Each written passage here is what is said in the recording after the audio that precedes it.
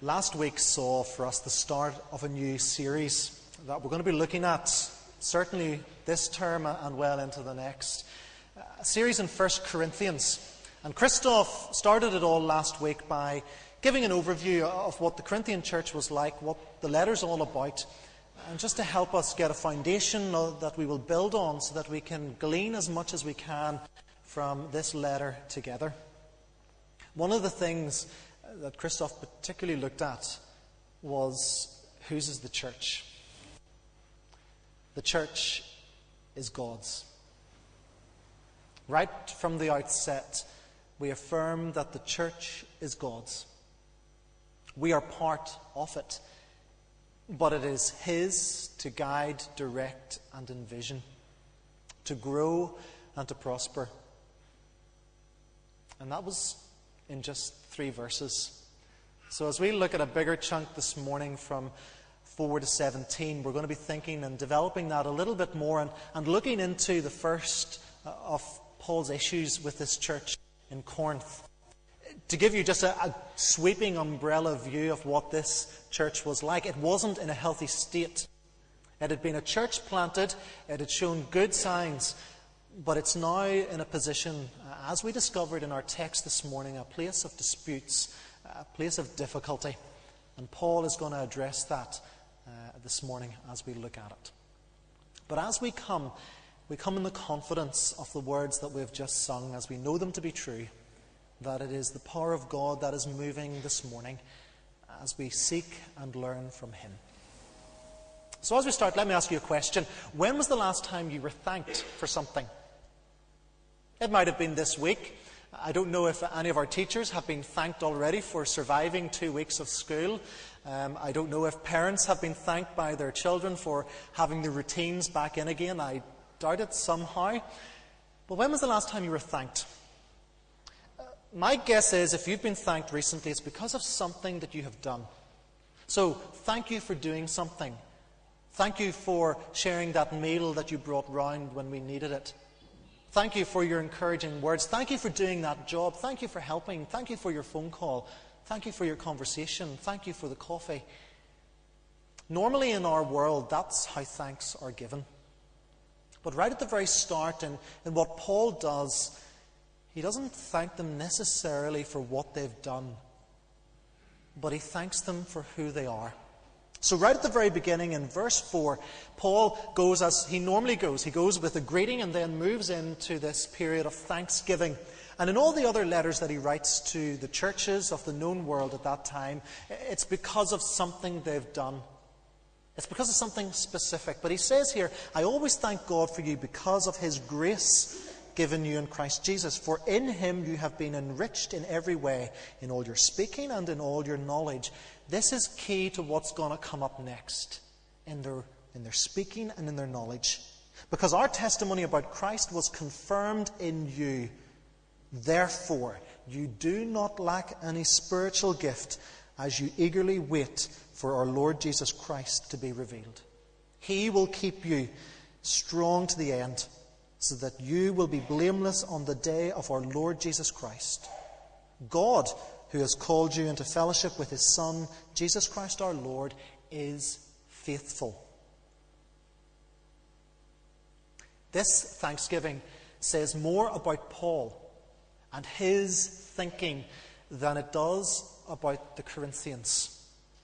Because right out of the gate, he says, I thank God for you, not because of what you have done, but because of what He has done. I thank God for you because of His grace given to you. There is no doubt that whenever we look at Corinthians, we get this idea that Paul is tackling some major issues. Issues that Paul wasn't happy with. So right from the start, he wants to make sure that they have in their mind who is the one who should be at the centre. He gives thanks to God for the grace that He has given them. The grace that came through Jesus Christ. He's reshifting their focus from their internal disputes and their own little kingdom making to say it is all of God and it is none of you. He moves the people from a self-focus to a God-focus. And this is where he keeps his argument right throughout the book. See, Paul wants the best for these people. He doesn't want a church floundering. He doesn't want them to be sinking and to not be doing well. I don't mean physically in terms of growth. I'm sure he would have wanted a good physical growth in the church, but spiritually. He cares for the people at the heart level so that they will grow together and they will be a church after God's heart. They are gifted people. Notice he says that the grace given to you, but I'm also thankful to God for that he has enriched you in every way, in all your speaking and in all your knowledge. We're going to have to go back 2,000 years to understand this. Because this is a time whenever philosophy, argument, discussion, debate was at its peak. If you've gone to any ancient city of 2,000 years ago, if you've done any of the ruins of these cities, you will always go around and you'll always see temples and places publicly where people could gather, yes, to worship, but also to be able to stand and do their little debate, get off their chest whatever their current thinking was at the time. And it seems that as we look at this initial passage, and indeed as we'll discover in the rest of the book, this is what the Corinthians had got into. They'd followed the way of the world. Not as an apologetic to the world, but actually within their own ranks. So they were treating church much like a lecture hall. They were treating the teaching of Christ and the apostles just as anyone who worshipped any other god would have done in a lecture hall or in the public square. They weren't teaching for edification, for building up of each other. They were teaching to win points. They were saying, look at me, I'm the smartest. Look at me and my new thinking. But Paul very quickly at the start of this letter says, I thank God for the wisdom and the ability to speak that he has given you. I may not agree with it, but I thank you that it's a gift. And later we'll see the challenge is to harness that gift, to use it for the sake of Christ and not for themselves. See, Paul sees that there's been a genuine work of Christ in them. He says, because our testimony about Christ was confirmed in you. Paul witnessed, they believed, and it was confirmed in them by how they responded to Christ and how they lived for him. They responded. They were hungry to learn more and to grow as disciples of Jesus Christ. So Paul is very confident that a genuine gospel work has happened in them. Paul is not questioning their standing with Christ. What he is doing is saying there's a few things going on here that just don't match up to how we should be doing this discipleship following. So he is fully aware that a work of Christ has been done in them. And because of this, because they are found in Jesus Christ, they lack nothing. Every spiritual entitlement is theirs. And Paul recognizes this. He says, you are fully in Christ, and as such, you are inheritors of everything that he has for you. So even though Paul, as we'll read a little bit later, seems quite damning about this church, he still sees it as a church. He still sees these people as his brothers and his sisters. He still sees them as souls who are journeying to Jesus, just as Paul himself is. And Paul moves on to the what is and the not yet, the what is to come. Because he says, you're waiting, and everything will be revealed when Christ is revealed. So even though in the here and now in their time they're receiving everything of Jesus Christ that is entrusted to them as it is entrusted to us, he's saying you're waiting. You're waiting for that moment when Jesus Christ will be revealed in all his fullness and all his glory. Of course, that is the judgment, the last time when Christ will return to take his people home. And Paul finishes this section by bringing it all back to God. He says, God is faithful. Yes, it is Him who has called you to be part of this wonderful family in Jesus Christ. But let me remind you, God is faithful. This is what the Corinthian church needed to hear. They needed to hear that they could still trust in their God. Not in whoever had the latest thinking, not whoever was the loudest in the conversation, not whoever had the most eloquent of arguments.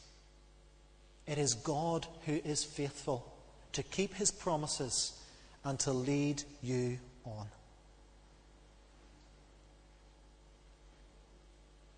So let's bring this 2,000 years to today.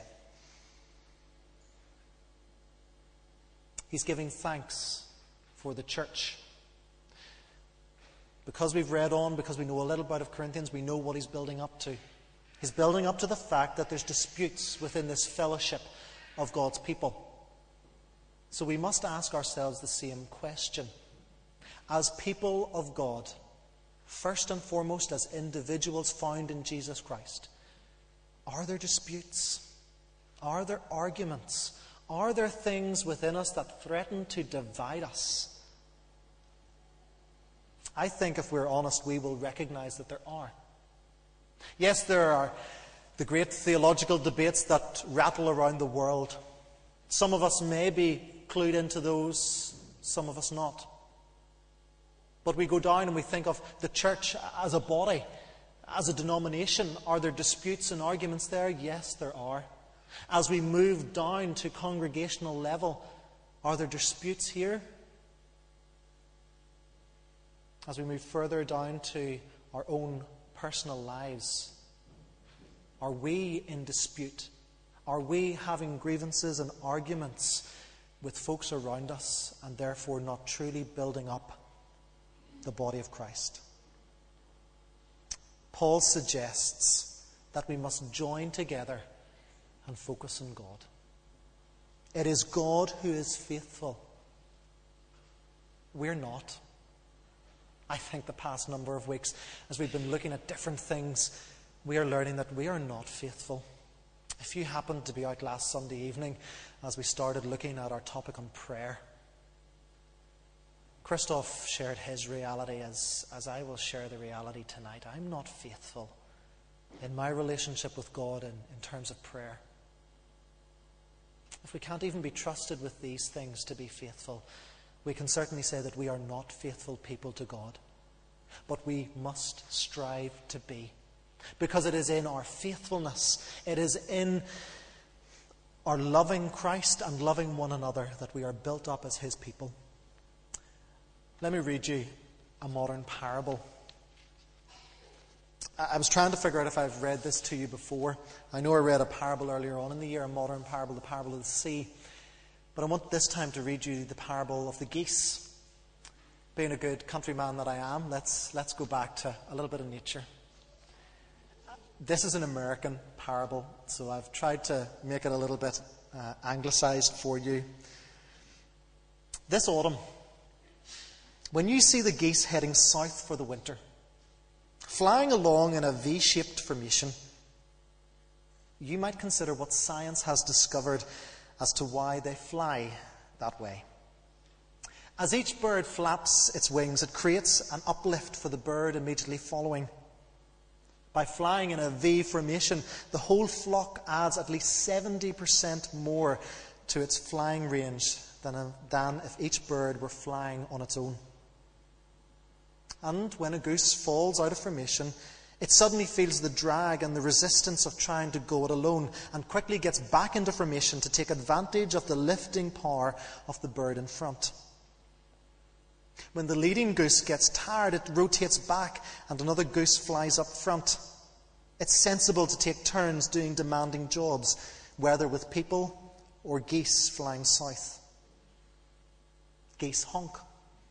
They honk from behind to encourage those up front to keep up their speed. When a goose gets sick or is wounded by gunshot and falls out of formation, one or two of the other geese fall out with it and follow it down to lend help and protection.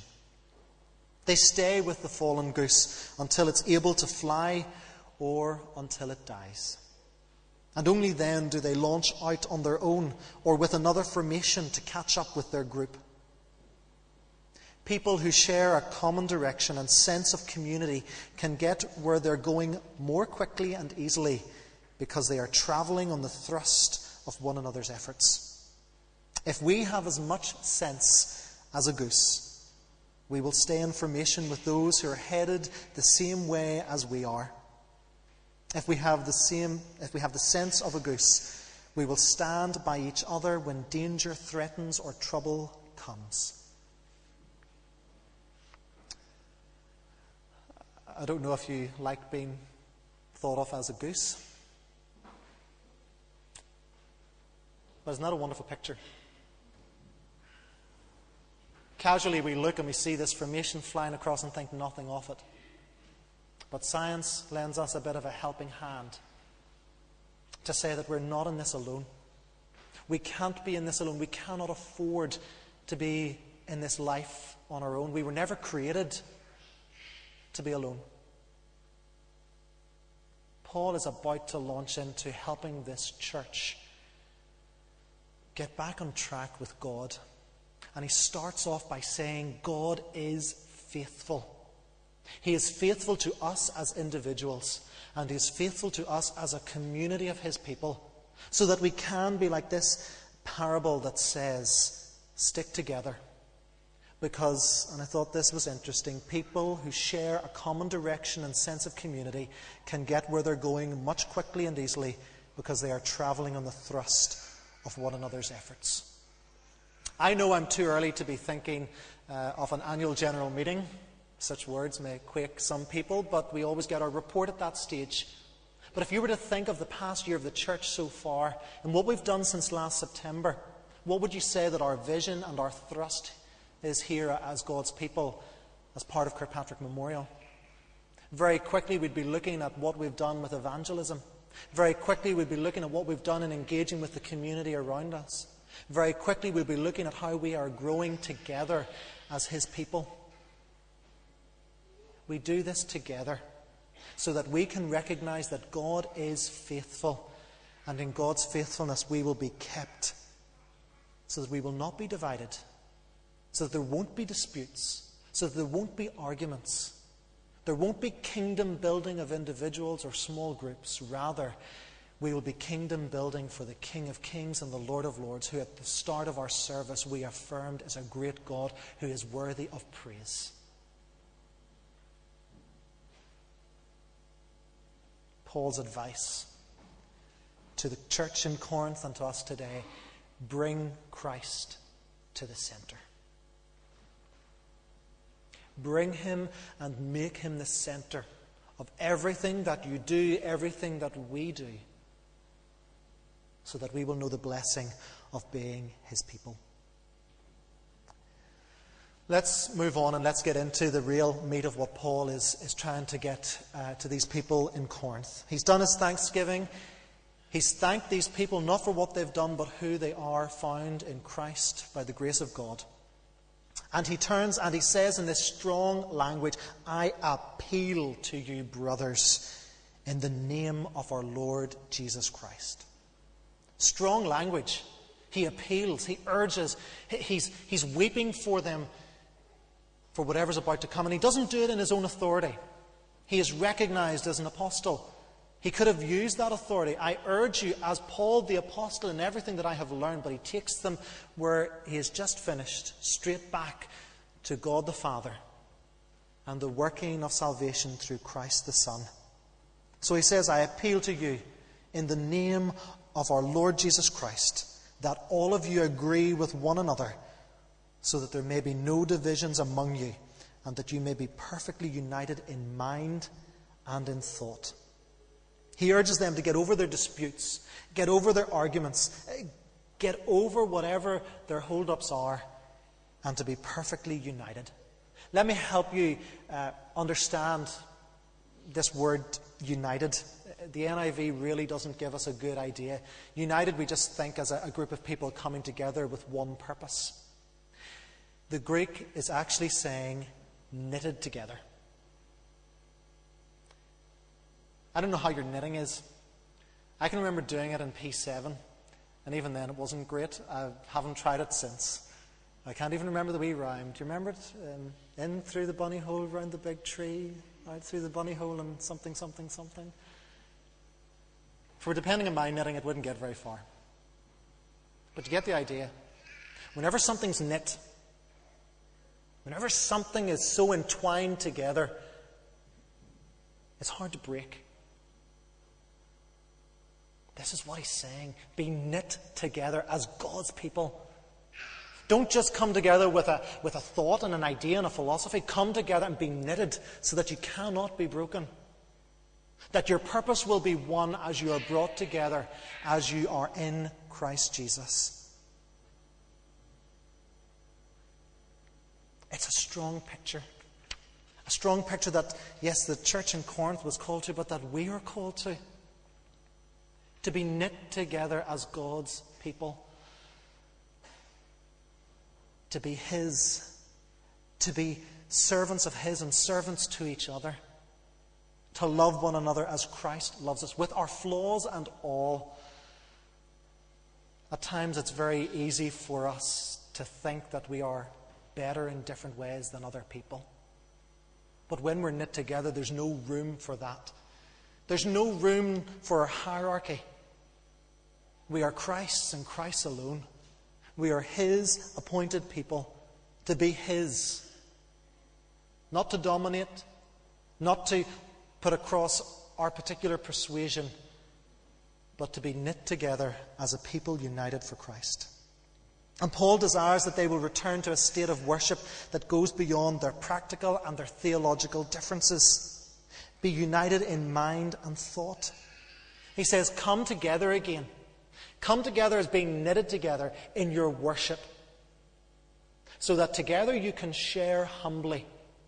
Not asserting your knowledge or authority, thinking that you are smarter or wiser than anyone else, but come together as Christ's people.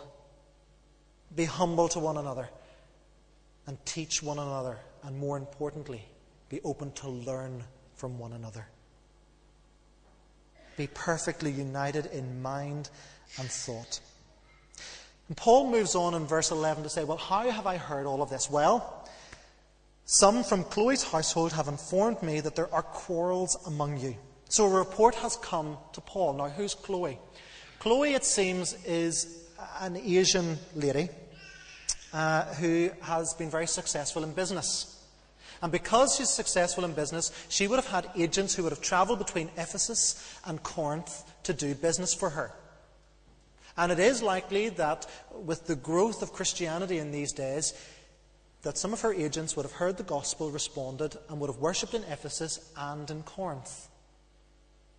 And so the word has got back to Paul. They've told Paul about the disputes and the quarrels that are among this church. And he says, this is what it is in verse 12. One of you says, I follow Paul. Another, I follow Apollos. Another, I follow Cephas. Still another, I follow Christ. What he's saying is, everyone is divided on their biblical understanding and thinking. He's saying you're coming down and following the teachings of one person in particular. So to say that I follow Paul means that they're following Paul's teachings, or the teachings of Apollos, who came after Paul, or indeed Peter, who we have no record ever of going to Corinth, but certainly Peter would have been known throughout the Christian world. And even some will say, I follow Christ. So they're following the teaching. They are becoming the disciple of the one that they are following. There's no doubt in their minds that they all would have said the last one. Ultimately, they would have recognized that they're ultimately following Christ, that they're learning from Christ. But it's the particular interpretation, whether it's because they liked the personality, or it's because they liked how they were being taught, or indeed the message that they were being taught, they have factioned. And so the disputes are rising from the teachers. Not directly, but their teachings as to what they have taught the people in Corinth. Paul doesn't like this. There's no doubt in this. Paul will be agitated that people are following him. No, he says throughout everything that he writes, follow Christ, follow Christ, follow Christ. I am the least of all the faithful. Follow Christ. Paul then moves on to say, think about this for a minute. It's almost in a sarcastic tone, but we know that Paul is so genuine that he cannot afford to be sarcastic. And he says, is Christ divided? So rather than going through the same argument that he's heard, he flips it round and he starts with Christ and says, is Christ divided? And what's their response going to be? Don't be ridiculous, Paul. Of course he's not. And that's the point that Paul wants to make. Right out in solving this dispute, he says, Christ is not divided. There's no difference in Christ.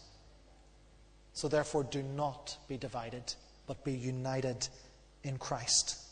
He then goes on to make it personal to him, and he says, was Paul crucified for you? Of course not. Don't be ridiculous, Paul. It is only Christ who was crucified, the living Son of God who died and rose again so that our sins can be forgiven. Were you baptized into the name of Paul? Don't be ridiculous, Paul. We were baptized into the name of Christ. It is him who is our Lord and our Saviour. It is him who has given us this new birth into a living hope that will never perish, spoil, or fade. Paul is asking them the questions that, of course, they're going to say, Paul, don't be silly. But in asking these questions, Paul is giving them the argument right back on their doorstep. And Paul is saying, Corinthians, don't be silly. Don't fall in these disputes and these arguments, but follow Christ. Paul goes into a little bit of baptism now. Don't read this as Paul's theology on baptism, because he says, I am thankful that I did not baptize any of you except Crispus and Gaius, so no one can say that you were baptized into my name. Yes, I also baptized the household of Stephanas. Beyond that, I don't remember if I baptized anyone else. Paul's using this to support his argument. Paul holds baptism with the highest regard. We know that through the rest of his writings, but what he's saying is, I didn't do anything, so don't do it and don't follow in my name, but follow in the name of Jesus Christ. The names that he brings up here. Crispus was the Jewish synagogue ruler in Acts 18 and verse 8. Gaius was a host to the whole church, as accounted in Romans 16 and verse 23. It was most likely he was a Roman freedman. Stephanas, little is known about him, except that his family were the first converts in the province. And he is a church leader, as we find out in 1 Corinthians 16 and verses 15 to 17. It's interesting reading this because we're so used to our word processors that we can quickly delete something we don't like and redo it. It's Paul flowing here. He's saying, oh yes, I do remember now Stephanas. But again, it's all to say, look, if I baptized you or not, I don't recall, because that's not what is important. What is important is salvation. Paul fully recognizes that baptism does not affect salvation. It is salvation and then baptism. But in baptism it is a public display. It is a confirmation of Christ on our life. But it does not affect salvation. So he's saying to them, don't get caught up in personalities. Don't fall into that trap. And here's why. For Christ did not send me, in verse 17, to baptize, but to preach the gospel. Not with words of human wisdom, lest the cross of Christ be emptied of its power. Paul says it's very clear. My calling is to preach the gospel. And I preach it in a way that it will not be watered down, that nothing will be taken from it so that it will lose its power and its strength. You see, this is what he's saying is at stake. He's saying to the church in Corinth and to the church today, our disputes, our disagreements, our arguments, what's the ultimate outcome? A dilution of the gospel message, the message that saves souls. A message that changes a life from the direction of hell to the promise of an eternity in heaven. This is what is at the heart of the matter for Paul. And so it must be at the heart of everything that we do. How do we deal with disputes? We remember the gospel. How do we deal with arguments? We remember the gospel. How do we deal with each other patiently? We remember the gospel. The gospel that has won us and the gospel that keeps us. Paul is revealing that it is the gospel that is at the center of everything we do. He says, or Christ says in John 13 and verse 34, "A new command I give you, love one another." The context is Christ knows he's not going to be around. He's preparing his people. And here's what he says: when I'm gone, you're going to be marked. And here's how they're going to mark you. Love one another as I have loved you. As I have loved you, so you must love one another. By this, everyone will know that you are my disciples, if you love one another. This is the call to the church. This is the call to us as individuals, to love one another. And why do we do it? Because Christ has loved us. He has given us the example to follow. And so we follow our master. We follow our teacher. And as we do, everything of the human element that creeps into the ministry and the work we do, it won't be able to stand, because we are following Christ. We are following him rather than following our own notions, our own ideas, and our own self-centeredness. If we have as much sense as a goose, we will fly in formation.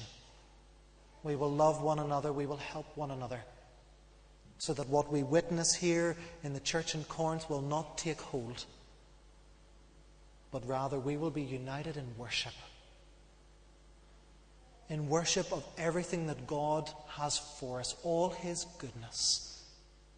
He will fill you, he will fill me, he will fill us all, as together we follow Christ, who sets us the example. Let's pray.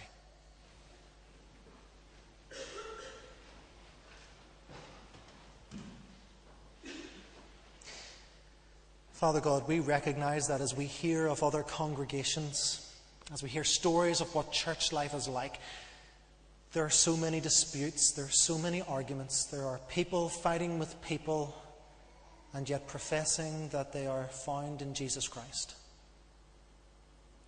Father, guard our hearts and our souls.